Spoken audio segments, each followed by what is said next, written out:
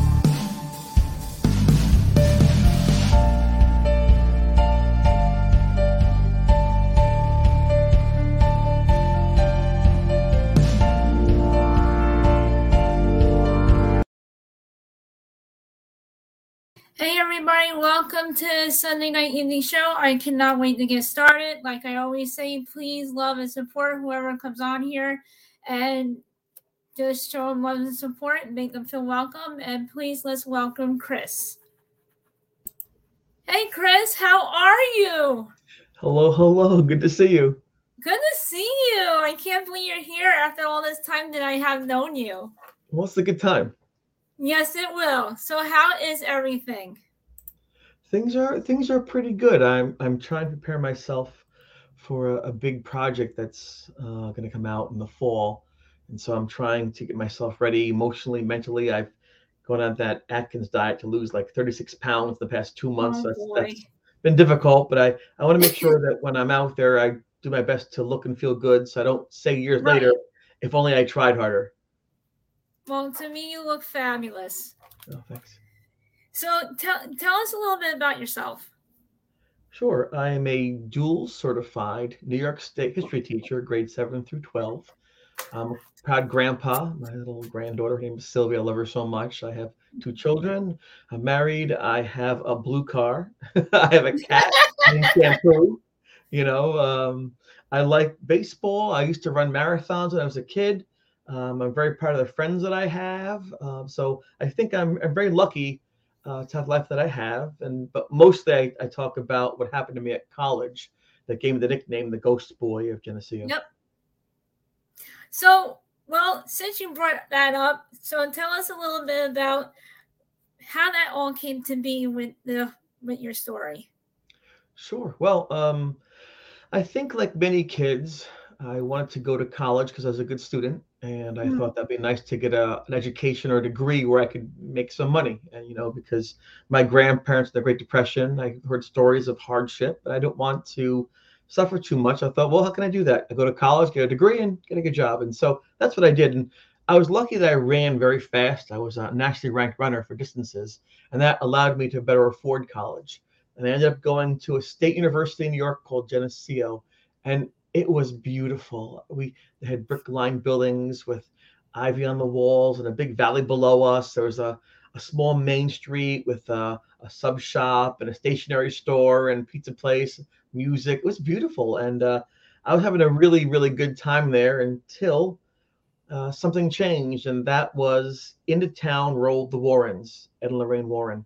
And at that time, they were called demonologists, and they were famous from something called the Amityville Horror. And so my friend Jeff, who lived in the dorm with me at Erie Hall, so let's go see them. I'm like, I don't know, it's ghosts. I don't really see. Come on, it's free. I said, well, okay, well, if it's free, why not? I can afford free. And off we went. And at that presentation, it was pretty interesting. Lorraine was just simply elegant and beautiful. She spoke with authority, and she seemed to mean what she was saying. They talked about spirits and shadows, and they played these sounds they called EVPs, and it was really strange. And I don't know if I believed it or not, but it was certainly a good show. And at the end of this experience, we got to go say hello. And when I got to the stage, Lorraine Ward would not shake my hand.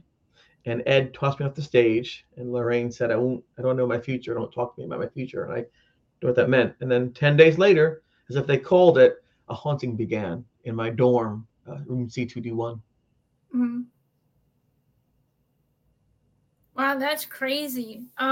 So when you were in your college dorm and you felt this happening, you was curious why, or do you think that you were the one being haunted? Well, I didn't at that point know that people could be haunted. I didn't know that was a thing.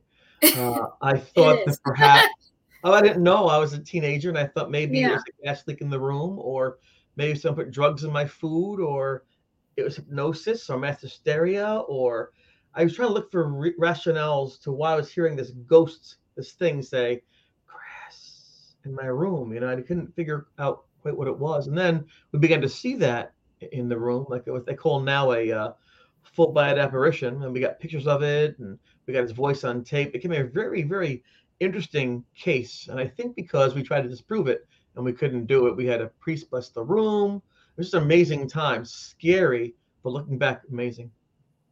Wow, that's crazy. So did you ever, when this happened, did you ever look into the history of the building? Well, you would think that's the case, right? Because you want to know what's happening to you. But I wasn't an investigator. I wasn't looking for answers. I wanted to make it stop because I wanted to run and go to school and pass my classes and dance and listen to music, play baseball. So I didn't want to know. I just wanted it to end. So luckily, my friend John Jeff Unger, I call him Jeff, who brought me to the Warren lecture, liked these kind of things, just curious about them. And he began to document what's happening and began to develop some theories as to what could be occurring. Was it a case of something following me home? Did the Warrens bring it? Was it someone who killed themselves in the buildings? Whenever I saw this thing, it would have a tilted head, like as though its neck was snapped, and that scared the heck out of me. And my roommate Paul, he was scared too by this thing. We would see it all times in the evening. It would touch our legs and stuff, and it was really horrific. So I didn't know. I just thought if I learned too much about this thing, it might attach it to me even more. I didn't want to be its friend. It scared me. And so I just tried to run away from it and throw things at it. But years later, when things calmed down, I did try to do some research. But I have to tell you that most of the time I was running away going, and throwing things. That was what I did most of the time. Well, if I saw something like that and didn't understand ghosts at that age, I would be like freaking out too. I'd be like, what's happening here? Is this a prank from somebody else, or is this really happening to me? Like, I wouldn't even know where to even start with that. I didn't use Ouija boards. I didn't drink. I didn't do things you associate sometimes with either not understanding what's happening or inviting the dead with you, And so I didn't do those things. And I was confused why, if I didn't like these things, it would find me. And if you think about that, there are a lot of people who do pursue answers in the paranormal, right? They go on ghost investigations, they buy equipment, they go to psychic mediums to understand. That was never me. I never wanted those things, and yet here I was, face to face with this full body apparition. People love to have that, right? And I have these EVPs where the thing is saying, "Help me, Chris," with the voice. So the things people were looking for were kind of forced on me. I didn't really understand that. I didn't know that it must mean something. I kept telling God, if you're up there, you got the wrong guy. I just find somebody else, because I just can't do this. And I think when you find yourself on a bathroom floor bleeding from your back, or you find your friend held down on their bed or knocked unconscious in the room, it really scares you, because this is not what you signed up for. No, not at all. So that picture that you have that I've seen is absolutely incredible. Did you take the photo knowing it was there, or did you just happen to take the photo that one of those days that happened to appear at the picture? The image of the skeleton, right, by the wall of my bed. Yeah, I saw it, and that's one of the odd things, is that everyone has different skills and gifts. Some people are good at singing, some are not. Some people are good at drawing, some are not. Some people can dance. So it's just, whatever reason, I could see these things more than most. And so it was Valentine's Day, 1985, and Jeff had said to me, let's get some proof of this thing. Let's go in the room and see if we can call it out and maybe see if we can get some evidence. And I was like, I don't really want to do that. But he convinced me to do that. And at one point in the evening, I did see it above my bed. And Jeff had this camera, and he was the eyes and ears of the campus. He was took pictures of everything. It was amazing what he could do. But I said, there it is, Jeff, above my bed. Where? Above my bed. I don't see it. The dead thing. The dead thing looking at us above my bed. That is the ghost. I don't see it. It's right there. He could not see it. So he said to me, if you can see it, take my camera. You get the picture. I said, okay. I raised his camera, took the picture, and I ran out of the room. And then the interesting thing is that about 2 weeks later, he got them developed. He had to go to Disney World with his family first. But he came back and the pictures developed. And sure enough, right where I pointed in that moment was this human skeleton above my bed. And so that, I think, impressed him. I was like, wow, he said it was there, and there it was. So he didn't have to see it when it was there to see it on the film, which is kind of cool. I mean, getting a picture like that is like one of a million, because not every day in this field is to get something that easy. And for you to get something like that is actually pretty amazing, especially when you're not looking for it and you don't know what you're doing when it comes to, paranormal investigating. You're just having to take a picture, and there you go. You just happen to catch it. And it's just incredible what you got. I mean, I couldn't believe what you showed me. Beginner's luck, I suppose. I mean, like I know I have good friends who spend hours every week and every weekend going into places and castles and cemeteries, all different places, looking for this evidence, trying to find something. And the first I picked the camera up, I'm like, click, and there it was. So I sometimes wonder if mindset is important. I don't know. I mean, I saw it like it was looking right at me as a person above my bed. So there's no doubt in my mind. And I just picked the camera up and I knew it'd be there, and there it was. So some people say that maybe that's a poltergeist, that maybe I myself was projecting it out, that made it so easy. But I don't think so, because I didn't want those things there. It was calm before that moment, and it began to later on affect other people. So, but people have always speculated what this could be. Was it an oppression? Was it a possession? Was it a wandering spirit? Was it a ghost? Was it a demon? I didn't know at the time, and even now, all these years later, it's been 38 years, I still kind of wonder what the heck it was, although I think I understand a bit more now. Well, I hope you do. I mean, you have so many friends in the paranormal field that you already started going out, understanding the knowledge of it, so it helps now to understand what happened to you then. Yes. So it's pretty incredible. Well, Jeff took down these notes every single day. I have a copy of the notes. And day after day for months, he just continued to write these notes so we could understand, because at first I thought that I was going crazy. There's no such thing as ghosts. That cannot be happening. I must be seeing things. And the cool thing about the notes are, when you write notes down, you can read them later on when you're calmed down. Right. When you're not so scared, and you go through and say, okay, well, it seems to locate itself in this area a lot at this time. You look for patterns, and sure enough, eventually, with enough evidence, you begin to see, okay, it seems to be forming where electricity is, or heat. It's by the heat vents, the lights, wherever there's energy, it seems to. That's interesting. I see it better at night. I wonder if because it's darker around it, and you're going to start understanding more things about the moment. Because for us, it was like being in a war. It was like, what the heck's going on? We didn't understand it. Yeah. Now it's great. You have TV shows and podcasts like your own. There are movies. You can groups everywhere. You can get people to talk to you about it. Back when I was a kid, there's nothing. Not really much. Shining, the axe, here's Johnny, and there wasn't much out there, Yeah. That's one of my all-time favorite movies. I actually went to the hotel and experienced quite a few things that we couldn't really explain, and it was pretty crazy. So it's definitely worth going there if you ever want to take the trip. Yeah, if you like those things. Yeah, if you like those things. So do you feel like when you took the picture, did it start up things in the room after that experience you had taking the picture? No, I don't think the picture itself made much of a difference. It didn't want to be taken, I don't think, because it turned itself around when I took the picture. So I didn't like that, but it was active for a while before that, which is why we wanted to get some evidence as what it could be. It would watch me at night when I slept. My eyes would be right in front of me, looking at me and breathing my air out my Oh, I mouth. don't like that. My feet, my bare feet, and rub my feet, like touch my ice cold fingernails.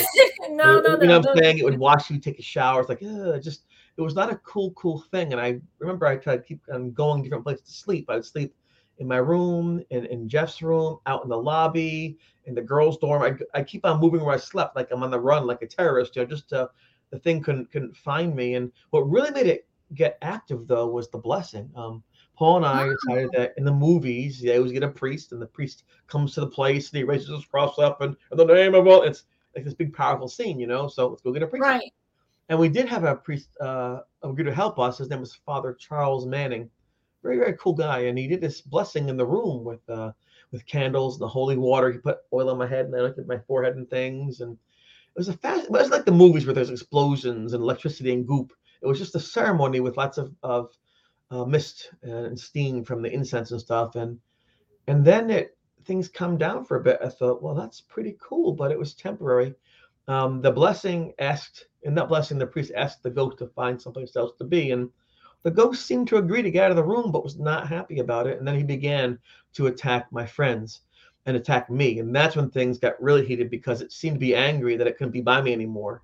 I don't know how that works, but that's when things really amped up. I thought, oh my gosh. And you can't have a priest bless 24 college rooms. This doesn't work that way. And so Right. we had to find other ways around those things. We talked to a professor of psychology. Dr. Lawrence Kastler wrote a book about different things, and he decided to help us collect evidence with the tape recordings and things. So lots of things were tried, but in the end, it was me who had to end this and talking with the things. So. Wow.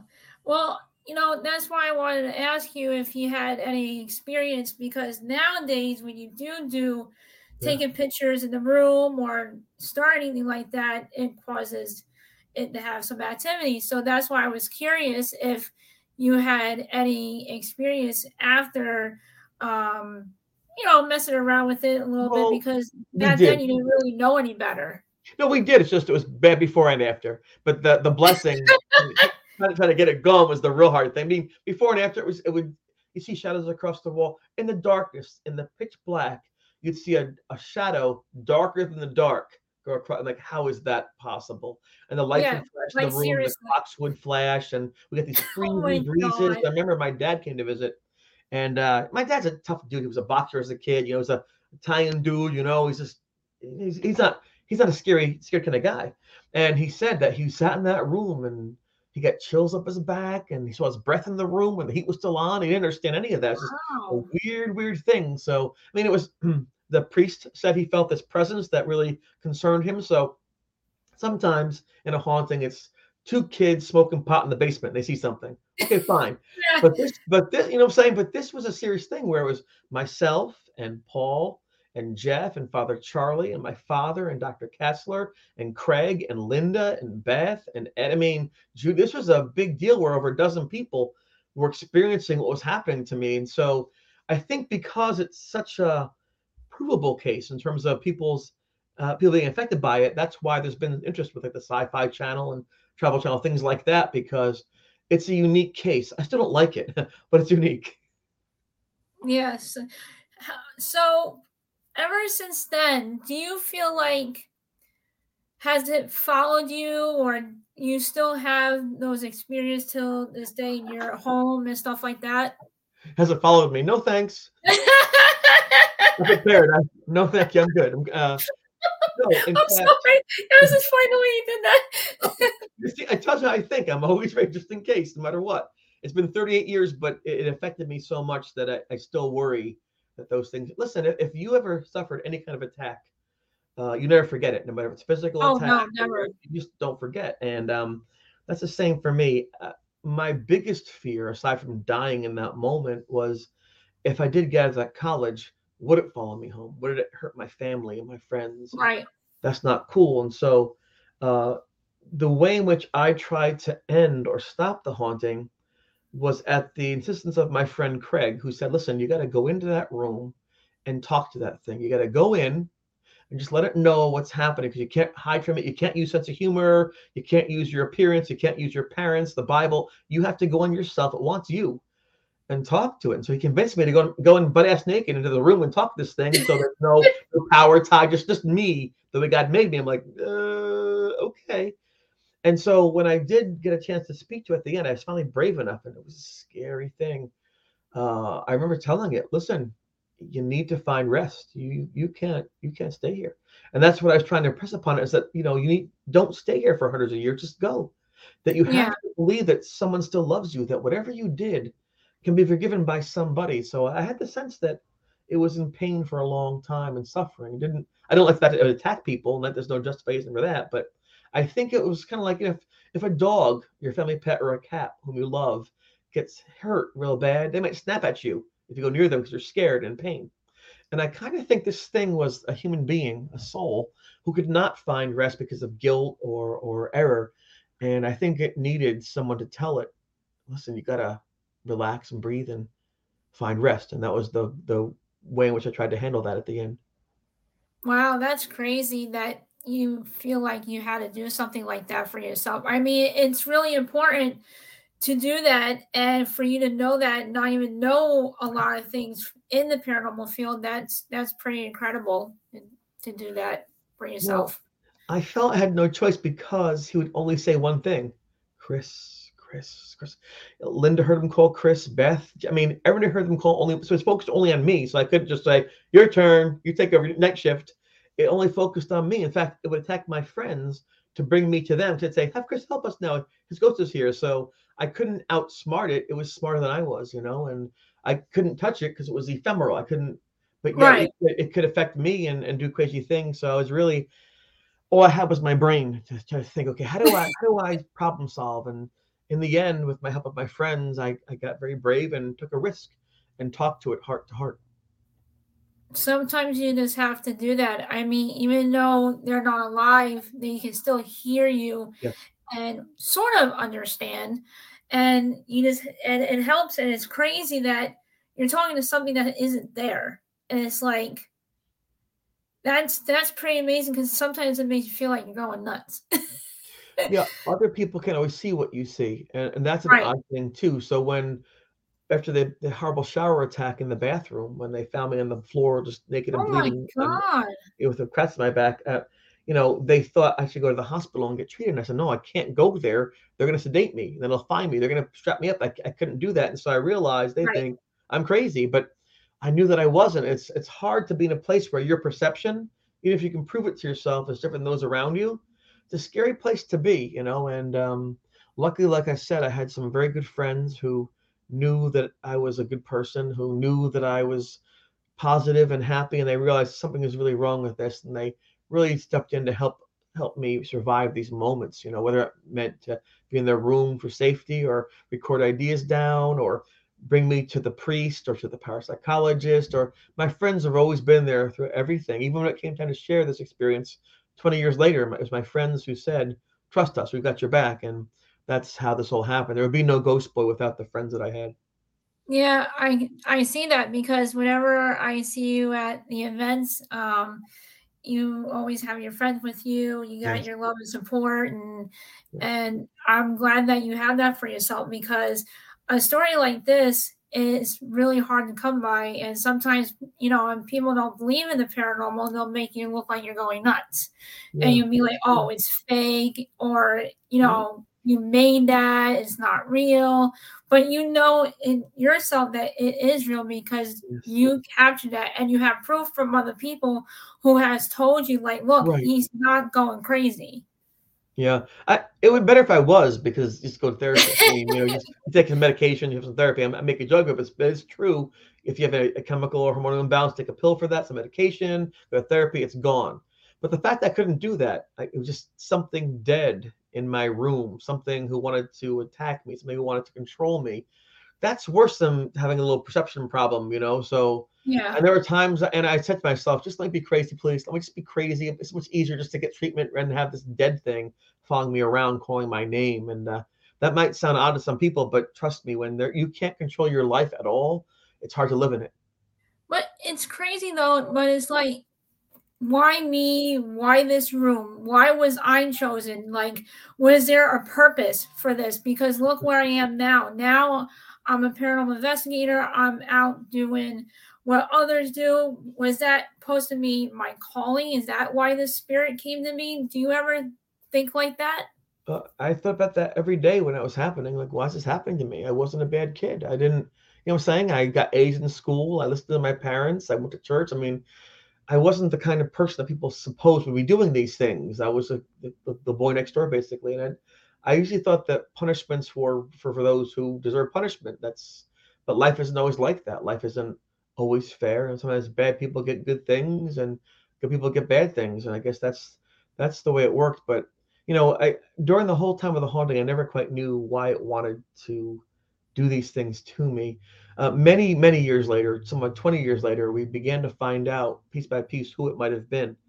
Right. And the interesting thing about that is, again, it's just not me doing research. My mom did some research, Jeff did some research, and we put together that on my mom's side, going back 7 generations to the 1770s, her relatives, Adam and Bernard Hubley, discovered the body of a person who was killed by this tree. And his name was Thomas Boyd. I thought, oh my gosh, we called the ghost Tommy. And when I talked to the ghost the very last night, I asked him, like, where are you from? He said, Danville. I said, oh, that's weird. And Thomas Boyd was from Danville, Pennsylvania. I'm like, what the? And he was killed in a tree that I ran past almost every day for cross country. So there were so many connections, but it blew my mind that it was possible that my ancestors buried his body properly from after he'd been killed by Native Americans. I thought, oh my gosh, Right. that's enough. So maybe this thing, this whatever it was, knew that there was a connection to those people who actually buried him, or maybe he just thought that this guy can see me and he can hear me. He's the one. It's hard to say. I don't think it was the room itself. I don't think, because the people in the room before me, the year before, I knew one of them, and he didn't say anything happened the year prior. It just seemed to happen when I was there. So I think that Jeff was right that I kind of picked this up on a run. It must have sensed me. Oh my gosh, this is the person whose relative saved me, or this is the person who can see me. I think I kind of by mistake brought it home. It'd be cool to say the Warrens did it, but the Warrens didn't do it. So that's what I understand now. Did you say you have met the Warrens? Yeah, I met them at college. It wasn't like I wanted it to be. In fact, I have to be honest, at the time, I thought they were show people, kind of like, Star Wars, Star Trek, where Game of Thrones, they just talk about these stories and they're cool stories. Right.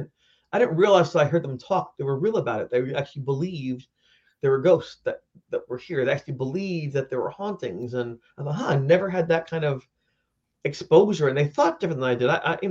Lorraine Warren kept on saying something that bothered me. Like attracts like. I'm like, no way, it doesn't, because a magnet, like poles repel. But she wasn't talking about science, she's talking about spirit, which is very different. And Right.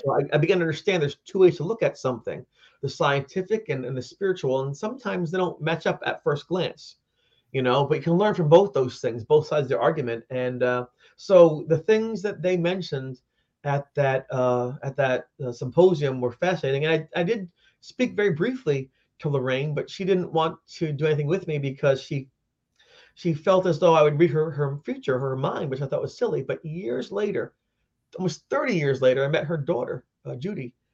And I was at this event, and by now I'm known. And Judy came over and said, "Oh my gosh, you're Chris, right?" I'm like, "Yeah, you're the ghost boy." I said, "Yes." He goes, "My mom loved you." I'm like, "No, I don't think she did." Aw. In fact, let me tell you what happened. No. She goes, "Listen," because Judy didn't like going to the events. She didn't like the ghost stuff that much. She would stay in the car sometimes, or draw, or listen to music, or write things. And so her mom apparently had said to her that she came back saying there's some kid there with this big aura. It's like, Right. wow, it's pretty cool, but that it distracted her from doing what she does, doing her readings and things like that. So I was stopping her show because of what I was, and so Ed pushed me off to keep the show going because they're being paid. I'm like, oh, so for 30 years I thought they didn't like me. I'm like a bad person. I don't want to bother them. And that turns out no, it was the opposite. She was interested in my aura because it said it was like large and gold, and she also thought maybe I could read her mind with this aura. So it was the opposite. She respected what I was. I just didn't understand as a teenager what that meant. And so, because I was angry for all these years, and it turned out that I misunderstood. And I never Wow. had the courage to go talk to her about that. But I did reach out to her family near the end of her life, but by that point in time, she already had an onset of dementia. And so it wouldn't have been a practical thing to go and talk to her, and she wouldn't know who I was. And so I don't want to make her uncomfortable. Yeah, it was really sad to Yeah. see her go. I always wanted to meet her, but she was always busy with her stuff going on and her events and Yeah. everything. But that's really cool that you got to Yeah. connect with her family and everything Yeah. like She that. was in her That's 30s awesome. back then. She was in her 30s. And there are two statues right behind me. They're black statues of monks. Can you see them? Yes. Those are from Ed Warren's library. He got them in Spain. And that was a Wow. gift I'd gotten for donating to the Warrens for their charity they had, and something from his library is a nice thing. So Wow, that's incredible. Were I get to you have some Ed Warren stuff, learning more stuff in my house. I had a business card too, but I gave it to somebody who just loved the Warrens so much they cried. So I gave it the business card I had. So Oh, that was cool. That was nice of well, you. that's what it's about. Me, you can't take those things with you. So if I loved having it, but if someone's gonna cry over it, like oh, have it. Just if it makes you Have it. have a There good you day, go. or yeah, have a good year, and that was a nice thing to do. I like to be nice to people. So. Well, for what I've seen, and since I've known you for so long, you are a wonderful and sweet person. So, for what I've seen, Okay. did you when you took that? I'm curious. Were you nervous to take that from him? Were scared maybe there was any attachment or anything of the sort? No, I really wasn't. I was honored that to have something from them here because at the time when you live your life when you're young, you don't understand what things mean quite yet. You're looking for the future, opportunities, hope, falling in love, getting careers. Right. You don't really appreciate things, at least I didn't like I'm supposed to. Looking back, that was a cool moment to have where the Oh yeah, interaction like that for sure. and so I appreciate those things. I have seen or experienced a few objects that seem to have something in them or with them attached, but most things I found do not. It's more usually areas that people have passed away in that they didn't want to leave, or Right. sometimes people themselves track things with them, whether they be spirit guides or angels or whatever they are. So I generally Yeah. don't I generally don't see things being possessed or haunted. So these things seem fine. I like them, and if I felt they're really bad, I'd give them to somebody else. I'd give them Well, back. I think that's pretty amazing that you got something from him. I mean, not every day somebody gets a gift from the Warrens, It's and true. they're pretty huge right now. So, Yeah. so that's awesome. So, speaking on television, I see that you've been on Sci-Fi and the Traveling Channel. Were you eager to get your story across, or did they just come to you to want to put you on a paranormal show? I don't know if your listeners know too much about television. It sounds good when you first talk about it. It's like a big roller coaster. I'm going to go to the roller Right. coaster. When you get there, you're like, uh-oh, this is way too high. You're click, click, click. You can't get off. I was always wary of television because they can control everything about you. They can Yes. put your words together, put bad shots. So the first time I was on television was on the Sci-Fi Channel, but I was talking at Penn State University, Penn State, to they had a paranormal group there, and I didn't know at the time, but I guess there was someone in the audience who worked for NBC. They own Sci-Fi, and then the guy says to me, "Listen, I want to put you on Sci-Fi." I'm like, "Okay." I thought I was just kidding around, and then no, within 2 weeks, I got a phone call, and I found myself in 2012 going to New York City and then to Brooklyn and filming in a sound studio for Sci-Fi School Spirits, Dorm Room Nightmare with my friend Jeff, my dad, my friend Beth from college. That was pretty weird stuff. And then 4 years after that, I got to go on to Travel Channel for my horror story. It's interesting because it doesn't really change who you are, but people will treat you differently because you've been on television. So when they see like an hour show about you, like, oh, you mean more to them. You really shouldn't, but you Right. do because, and then if you put next to your name on your poster, Sci-Fi, Travel Channel, Coast to Coast, people will pay you to go to their shows, and all of a sudden they want to, you're an expert, but it just means you had an opportunity. I never wanted to do these things. And this is going to happen to me again, and I can't say too much, but in May, I'll be interviewed for like 3 or 4 days for a mini series. I'm making a mini series Wow. on that experience coming out in September. And let me just say, it could be the world's largest streaming network. So Okay. this will be 10 times bigger than anything I've ever done. So if I thought sci-fi was crazy, no, you're going to see my face on CNN, on C-SPAN, on Fox, on YouTube and Twitter, on Twitch. People be watching my episodes, 1, 2, 3, these hour-long episodes when they drop like all over the world. They'll be in 24 languages, and so Oh my this is what God. changed my life, and that's one of the reasons I'm trying to lose weight. Set a good example for others with heart health and things like that. I'm trying to get my mind together to stay positive and make sure a positive message comes out of this scary moment. The production team I'm working with from London, they're amazing people. They're intelligent. They're creative. They worked on amazing shows like The Vatican Girl and things like that, and Don't Blank with Cats, and just amazing people. And so I'm very honored about that. I'm taking it very seriously because I'll probably never have a bigger megaphone than this. This will be Right. my chance to create a legacy that hopefully is positive and informative. So I don't use the N word on your show, if you know what I'm saying. But it No, might be you're that. quite okay. It's okay. It might be that. It might be the Oh end with the boy. X at the end. It's amazing a story, something like this from back then until now. Did you ever think like it would turn out to this way in your life? Not a clue. It was the most horrible time of my life. It was, if you ask me, what should people not talk about? It'd be those 90 days in Geneseo. And ironically, it's so ironic. That's what people talk about all the time. And I was just write a book. And so there'll be a new book coming out. It'll be called The Ghost Boy. Ding, ding, ding, ding, ding, Yes, ding, I ding, will ding, make ding, sure I ding. will grab it and I You will have know, it on hand. and that'll be in August. So it's being edited by a line editor from the New York Times. It's pretty cool. So, I mean, this is big deal stuff. I hope I'm up for the challenge. It will put me into this top stratosphere of people. So I'll be able to go to Right. Houston, Paris. But my goals, like I said, are to make sure that it's a positive message and that I present myself in a good way, and that I can share this in a way that is serious so people can say, listen, I've also suffered through hard times, because no matter what it is, whether it's cancer, loss of a child, unemployment, whatever you have in your life that's having your hard time with your health, you have choices to make. And no one likes these choices, but that's who you really are. And so I'm going to try to talk about the idea of being true to yourself, about not isolating, about trusting your friends, about getting sleep, eating your food, because in the end, the haunting isn't about who the ghost was. It's not about who I am. It's how do human beings, how do people work through with help of their friends tough times. And so I'm Yeah. hoping that will translate through. I'm old now. I could be here 5 years, 10 years, who knows? Not much longer. But I'm hoping the story, the message of what happened to my friends and I will last for a long time. Well, I would think that it would because, there's so many people out there that, could have the same experience as you in a college dorm, and maybe, they'll catch what your story is about and help them learn with their experience Yeah. and keep them safe. And do you ever feel like you hope that is what's going to happen in the future with others?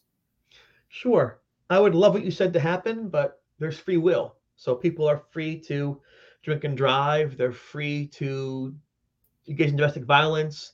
They're free to hurt their children. They're free to ignore their children. They're free to do drugs, all these things.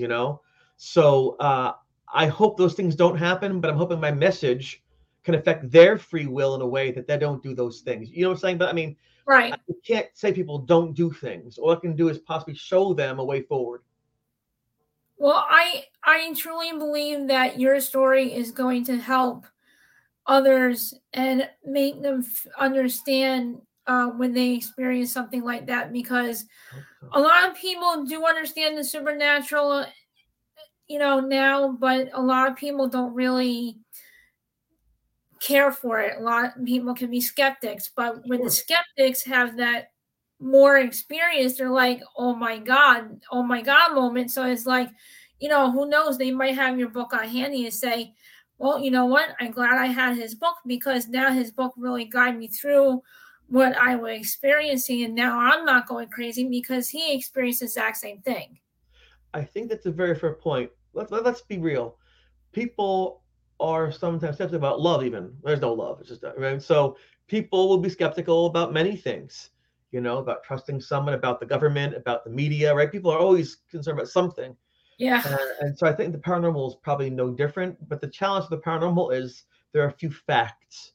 There's not lots of data there. It's supposed to be people's impressions and feelings. And it's hard to talk about things honestly because it's not an idea, it's a feeling, it's a belief. And so when you challenge someone on their data, you're not saying, well, this looks like this to me. You're saying, I don't believe you.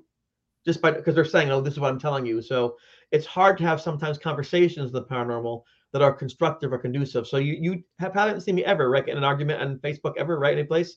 I don't do it.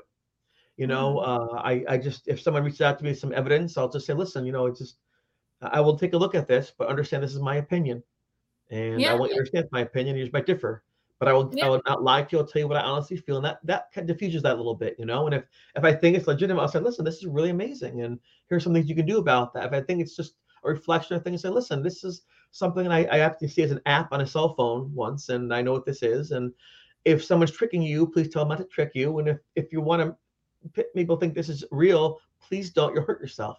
Your integrity is very important. And once people think you're not telling the truth, they'll never believe you. So respect yourself, respect your friends and family, and don't share that. That's how I try to approach it, And I tell them that you don't get famous or rich or get notoriety because you want to get famous or rich or noticed. These things happen because you do something you love so well. When you do something well and it shines through, people will respect you and see what you do, and that's how people reach out to you. Say, listen, I want to hear you talk again. I want to get a reading from you again. I want to hear you this place again, and that's my experience, And I've talked with you a number of times. mhm, I really stress the idea of being kind to people. I do, of building bridges, not fences, right. and so I think that helps too. And they could say, "Look, Chris, you know what? I don't believe a thing you're saying about that ghost, but I like you. Win-win. That's more important. Like each other." Yep, that's it. Yeah, skeptics nowadays are really hard to really open their eyes and make them see, like, look, I know TV makes it out to be more than it is, but in the long run, there are people out there with real hard evidence of the paranormal, and it's amazing what people Yes. have brought and shown me, and what you have captured is not every day people are going out there and say, hey, listen, oh, look, I have a ghost. No, it's not like that. It's, No. we're, it's not that we want to show people that there are ghosts out there, but when you have the moment that you had, that's something that you want to treasure for the rest of your life, because not every day you get something like that. And that's why I Yeah. try to tell skeptics, especially when it comes to, you know, for myself, showing that, oh, I have this gift and I can see and talk to spirits. But, and then when I show them that, look, I'm telling them the truth, and I shock them, and it's like, oh my God, well, this is what we're trying to show you when it comes to the paranormal as well. So yeah, it really is difficult with people these nowadays, and just keep sharing your story and just Oh, keep thank you. showing people what you got, because sooner or later, in the long run, it's really going to open people's eyes to when it comes to the paranormal. I hope so. See, the Sci-Fi Network is geared to people who like sci-fi and things like that, right? So School Spirits was well received. And then the Travel Channel has all these kind of ghost things, but this new place, the N Word, has all kinds of shows. And they don't specialize in ghost things. And so I know that when this is seen by 80 million people, that one third will say, oh, this is silly ghost stuff. That's a challenge. That's fine. So I have to make sure I Yeah, present what happened in a clear, meaningful, controlled way, so I can say, like, well, wait, what did happen? What? So this guy's taking a scientific approach, but what? In other words, I want them to understand that you shouldn't turn someone off because of a word. right. Right? And I mean, if you look at this picture, I mean, I think at the time of the haunting began, I was I was hoping you have it. I was 19, Jeff was 20. We were basically kids, we didn't know, Wow. and so that's just what we experienced. And I really think, I might be wrong, but I really think that if you talk to people in a meaningful way, with an honesty, they'll at least listen to your words, and then they might go back and think, you know what? I have no reason to doubt his honesty. I'm confused about what he's saying, but I'll think about that. Whereas if you say, listen, this is the truth, you have to believe me, I'm telling you, don't be stupid, There's no way that's going to work with people who don't already believe what you believe, and that's what politics is today. Politics. You've got radical left and MAGA right, and just all these terms and names and terrorist and communist, and it's really hard, even if you believe those things, to talk as a family. And I really think that as a school teacher, as a dad, a grandpa, as a brother, as a son, I really think you can, in some degrees, disagree respectfully, because that's how you have conversations that allow you to see both sides. And you might be surprised that as people, we may have different skin color, different languages, different belief systems, different gender, whatever, but we have the same basic needs: to be loved, to feel safe, to be happy, to eat, to sleep, to dream. And I think if in any field you work in, if you think about those basic needs, because in the end, where do we go? Either incinerated through cremation or in a tomb under the ground. I mean, that's our shared fate, And so we better get a check on ourselves to realize we got this one time through for sure. Let's enjoy it, make the most of it, rather than living our lives yelling and hating and accusing. There's not much good in that. Yeah. So, with your story, do you feel since it happened, has it been such an inspiration with kids in college? Do you feel like to go to college and talk and have and share your story with them? Do you ever feel like you want to do something like that? Those are my favorite places to talk, colleges. I've talked at Geneseo, my school I went to where the haunting occurred, 4 times. I've spoke at SUNY Orange. I've spoke at Penn State University, all different colleges. I like colleges because that was my crowd when it happened. And so I think they're intrigued to say, oh my gosh, this wasn't like an abandoned warehouse. It wasn't some old fort from World War II. This was something that happened in college, in a dorm room, to someone who's my age. And because, when you're that age, you're not even fully mature yet until you think. And so I Right. think those kids relate really well to what happened to me. And like you said, I'm hoping that the message gets through to them at an early age before they're 75 or 80. Not that that's a bad thing. It's just the sooner the better, And it's fascinating. The first time I shared publicly was at Geneseo, 25 years after the haunting, on the same campus that I saw Ed Lorraine Warren talking about ghosts. I thought, that's stupid. He could never do that. That's silly. And there I was. And I was so nervous.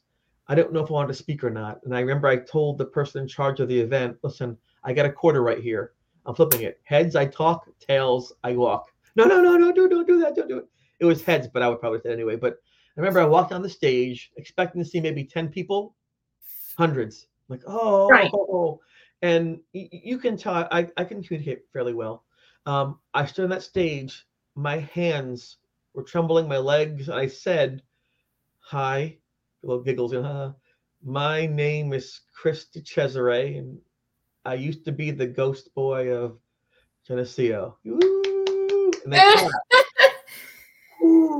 And then at that moment, I realized it's okay to share. People want to hear the experience. And in fact, there's a guy in the audience named Tim Shaw, wrote the first book about the haunting. It looks like this. Tim Shaw wrote the first one.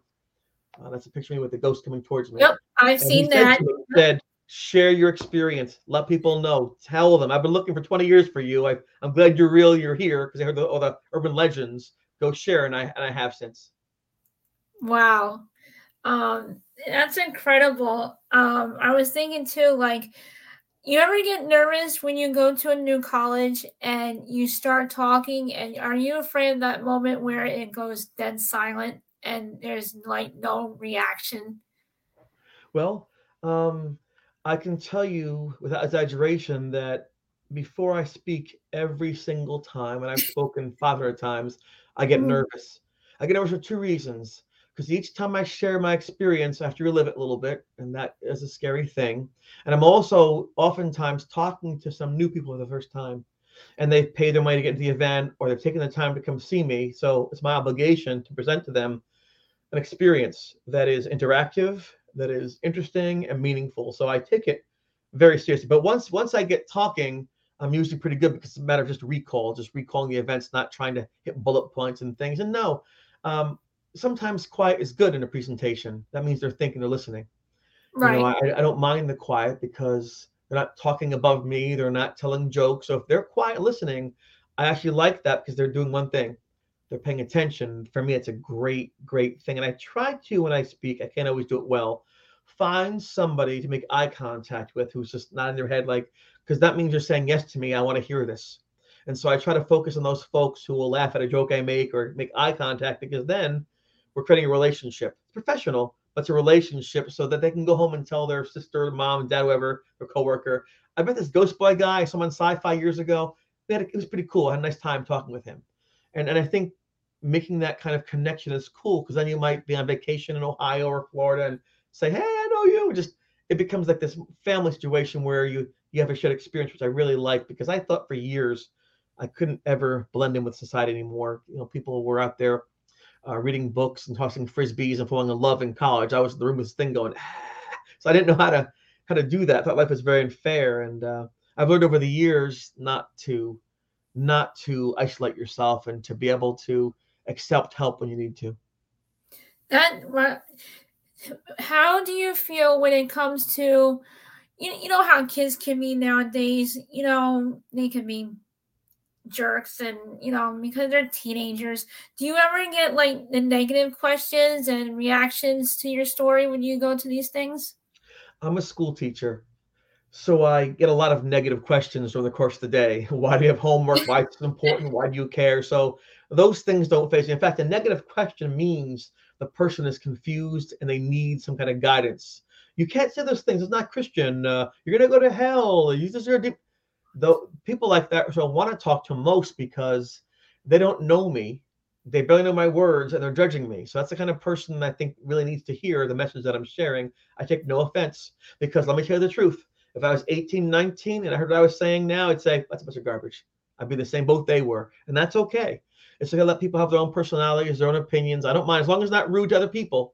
That I'm okay with that. And that can create some cool dialogue.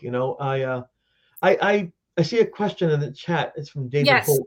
Can I answer Yep. that real quick? My good friend David Holt wants to know, what is your thoughts on the haunted forest? Well, the idea of haunted forests with pixies, fairies, and all these things, the dark forest has been around for ages, for centuries. The idea of Pan with the goat legs and running through everything from our fairy tales, like Sleeping Beauty and the Dwarves, and all those things. I just this afternoon I was talking with a person with a production company about just that. I was a runner cross country all the time. I'd run through forests and mountains and things, and there'd be times where I would get these feelings of something was there and something was in the forest, and there was a knowing there, a sense of something being there. And to tell you the truth, it always intrigued me. It reminded me of being like in a Tolkien novel. So I never like pursued these things that were there that created these moments, but I've also felt there are good things in the forest as well. It's nature, it's life. And it was not unlike me, and might embarrass some of your listeners, but I was very fond in high school and college of taking all my clothes off and running naked to the forest, running naked just like an elf, woo, just running around this. That's what I did because I felt I was part of that, and I liked mythology. I liked the idea of the gods having personalities like people. I studied Judaism, the Muslim faith, Christianity, but I really love reading the mythologies, the other ways of thinking about essence of nature and spirit. So I my belief is, and I can't make anyone believe this, that there is spirit in many places, and that if you look for good, you're probably going to find it. Not always, but you're probably going to. And I go out there, go camping, go through the forest, hug that tree, draw pictures, paint the forest, be there, because as I said, try to experience what you can in a safe way while you have these eyes and these ears. So yeah, I like the concept. I know there's darkness in some things, like anything else, where there's life, there's death, but I love the idea of the forest, I love the idea of the spirits in the trees, and I think that's a really beautiful idea. Well, thank you, David, for your question. I really do appreciate it. Yeah, that was an interesting question because I didn't know like if forest has something to do with your story. Well, I'm pretty sure there's something. There might be a movie called that. I don't know, or a show, but my experience with the forest, I read about it in my book, actually, about 4 pages about that, about being in the forest and feeling connected and having your bare feet touch the ground and feel the energies of that, the healing energies of being in a waterfall. I used to sit in the waterfalls, just the water rush over me and just feel the cold water on me, and just the sparkles of light in front of my eyes and the rushing of the water. You hear your heartbeat. Just an amazing thing to be part of nature, if you allow it. Yeah. For me personally, if you don't understand it, it's supposed to be a very good thing for grounding, getting connected with the Yeah. earth and the life and the trees. And it's supposed to help you wash away all the negative and whatever attachments you have going on, and supposedly it's supposed to help you pull all that away when you're touching trees and Yeah. the This is the no, grass. this is censored, but this is me in the waterfall. Can you see? It's censored, Oh, but can you see? okay. Yep. I love that. Just get in the waterfall and just it kind of grounded me. Well, if you want to grab yourself, you can't hug a huge You tree. can sit in a you can sit in a bunch of moss. You can grab a tree. You can watch the animals. You can do what you want. We spend a lot of time in boxes, in rooms and offices. Hooked up to computers and wires with lights and ceilings, and we don't always allow my little granddaughter when she was here this past Christmas time. We went for a walk, and she thought, "Look, the moon," and there it was. I didn't even see it, but she saw it right away because I'm always focused on the here and now. She, who's 3 years old, looked up and saw it like, "That's right. Wow." I looked at the moon with her. It was a very refreshing thing that through her young eyes. Oh, that's cute. Um, so I have one curious question, only because it just came to mind. Do you Is there anybody in your dorm now from the dorm that you stayed in college? I was just curious. Yeah, people do live there. I went there with a friend about 3 years ago, right before COVID struck, and I just wanted to show him where the things happened. And we happened Right. to go into the dorm area, and on the wall were pictures of me and Jeff, and it was like a shrine to the haunting right in that area. And then there was a young kid there in a chair. He goes, "Oh my God, it's him! It's him! It's him!" He jumped up, and all his friends gathered around. They all like sat around me. I was able to share the Oh my experience. God. Yeah, so it's interesting. So again, it's a matter of perception. The people who are in that room know its history and that lounge, and they celebrate it. And so I don't That get is it a lot. awesome. I couldn't believe that such a bad thing Like an happened to me, and icon. it's being remembered, and even in that way. So it's pretty amazing stuff. I thought, wow. That See, well, now because your story is so huge and you're an inspiration and an idol for these kids to be like, you know, it, it's incredible that they call you and like, oh my God, it's him, and Isn't that I've stayed strange? in his dorm, and it's, is anything gonna happen to me? And that must be really incredible to you that Well, you get it's that nice to be reaction. remembered. It's nice that they think highly of me, but I remind them, listen, do your studies, pursue your life, take care of yourself. It's Life isn't about me or the ghost, it's about you. And the whole Yeah, time the haunting was happening, it was about trying to survive it and get back to my life. And so I know that hauntings are interesting because they're very rare sometimes, or they're not in the common experience. I get it, like Elephant Man's bones, but still, it's my goal was not to have it happen, but was to have what they have now. So folks looking for the paranormal, not having it, that's what I wanted to have back then. But life sometimes throws you a curveball. And in those moments, because we label ourselves, you're a jock, a geek, a stoner, metalhead, you're hippie, you're yuppie, but really you're not. You just call it, but really who you are is inside. And you often don't reveal that unless you have to in a crisis. Then you find out not what you want to be, but who you are. And that was tough for us. yeah. I'm just, so happy for you that your story really took a turn to where people are so inspired now with Mhm. it, and people who stay in the college dorm, and I'm really happy that turned out the way it did for you, and it's great. And did you ever feel like it was going to turn out like this, like for you to be such a huge inspiration for people and No, taking off? And it's crazy. no. I mean, I don't determine that. People find value in what I do. I don't walk around saying I'm inspiring. I'm glad that they're inspired by what happened, but that's not my goal was to survive. And I learned some coping skills in surviving. And I think because it was a rare situation that people look for, people pay notice to it. But, I was no different than everyone else who walks through those doors to go to college. Maybe I ran a little faster, maybe I talked a little faster, but other than that, I was like them. I just wanted to get a career in Yeah. things, but like I said, life does happen, and I'm happy that people find value in my sharing, and I'm very gratified they find value in speaking with me or listening to me lecture. But again, say 1,000 times, without the help of Jeff or Ed or Linda or Judy or Beth or Paul or Father Charlie or my father or my family or any of these people, I'm not here. I don't survive the way I did. So there's like, oh, the Ghost Boy this, the Ghost Boy that, all these shows and things. But the absolute truth is, I'm not here without them. They saw something in me in those moments that wanted to help me rather than run from what was happening. And I will always be thankful for them. So I just have to say, that those people need to be thanked as well. They're kind of quiet about it. I'm the mouthpiece now, but in the mini series you'll see in the fall there'll be 6 of us now, not just me talking about what happened. I Wow. think that's a great blessing for me to have 6, maybe more. We'll see how it works out. But they're digging out people from their homes, and we're seeing each other for the first time in 30 years. So I'm checking up those old friendships. So not only will be, I think, a fascinating experience for people who watch that streaming network and who like the haunting, it'll be an interesting experience. People who just like stories about people, about coming of age, about learning about oneself. Because really, looking back, it's more meaningful to talk about how we were changed by the experiences than trying to pinpoint who the ghost was exactly or what I Right. was thinking.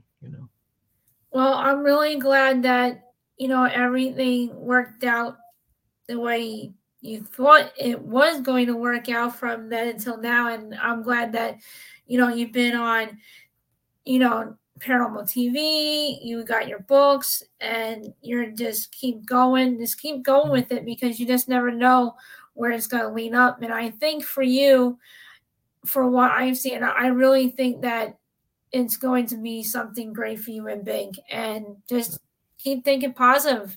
You never know where it's going to turn.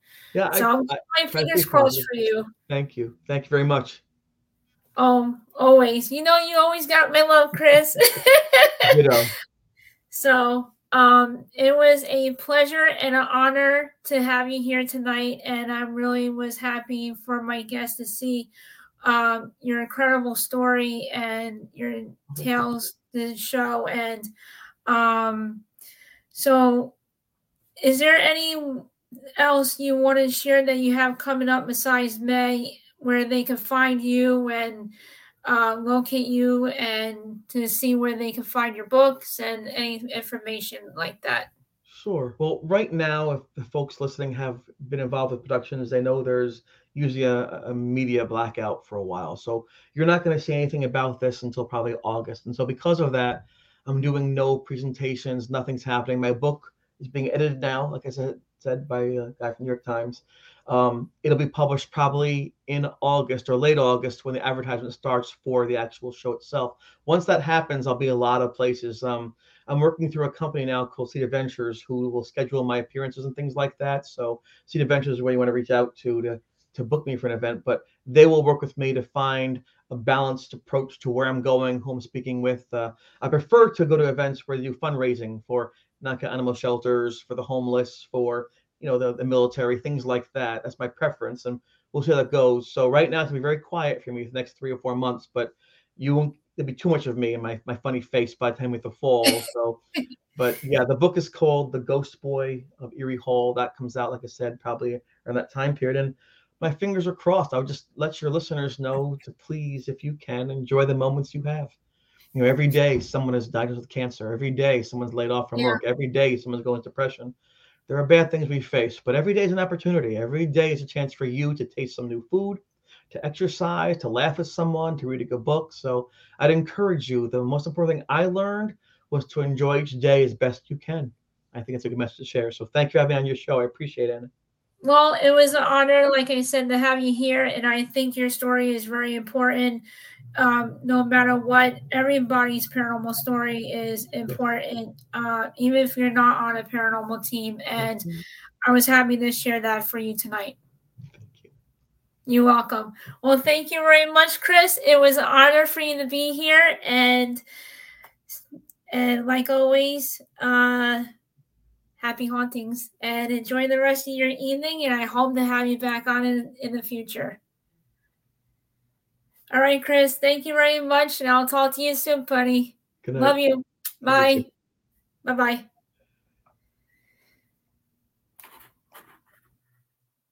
Well, there you have it, everybody. Thank you all for coming on tonight. I had a wonderful time with Chris. Please go check out his books, and please go check out his events wherever he is. He's amazing to meet in person. From my personal experience, he's lovely, and you would not be disappointed.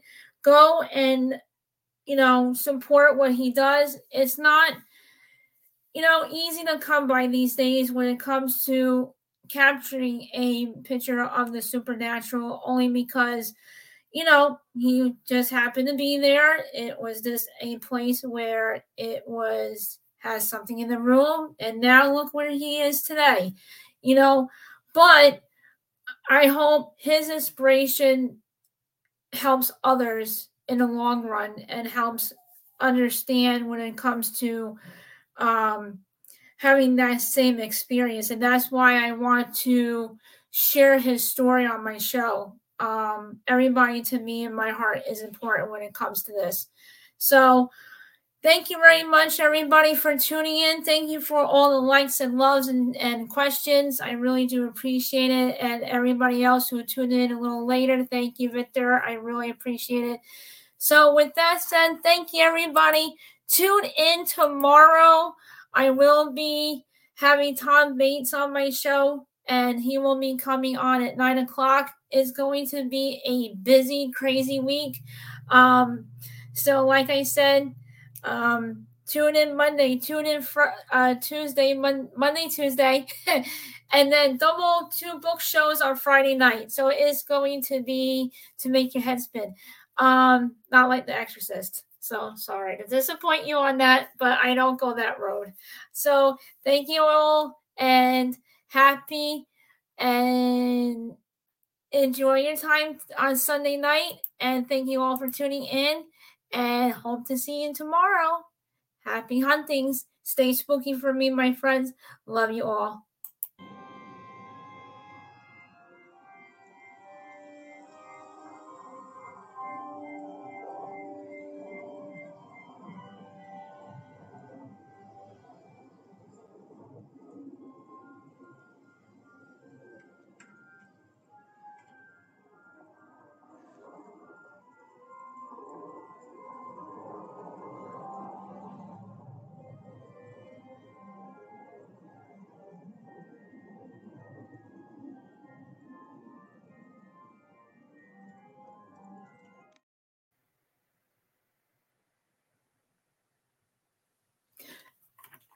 See you all later.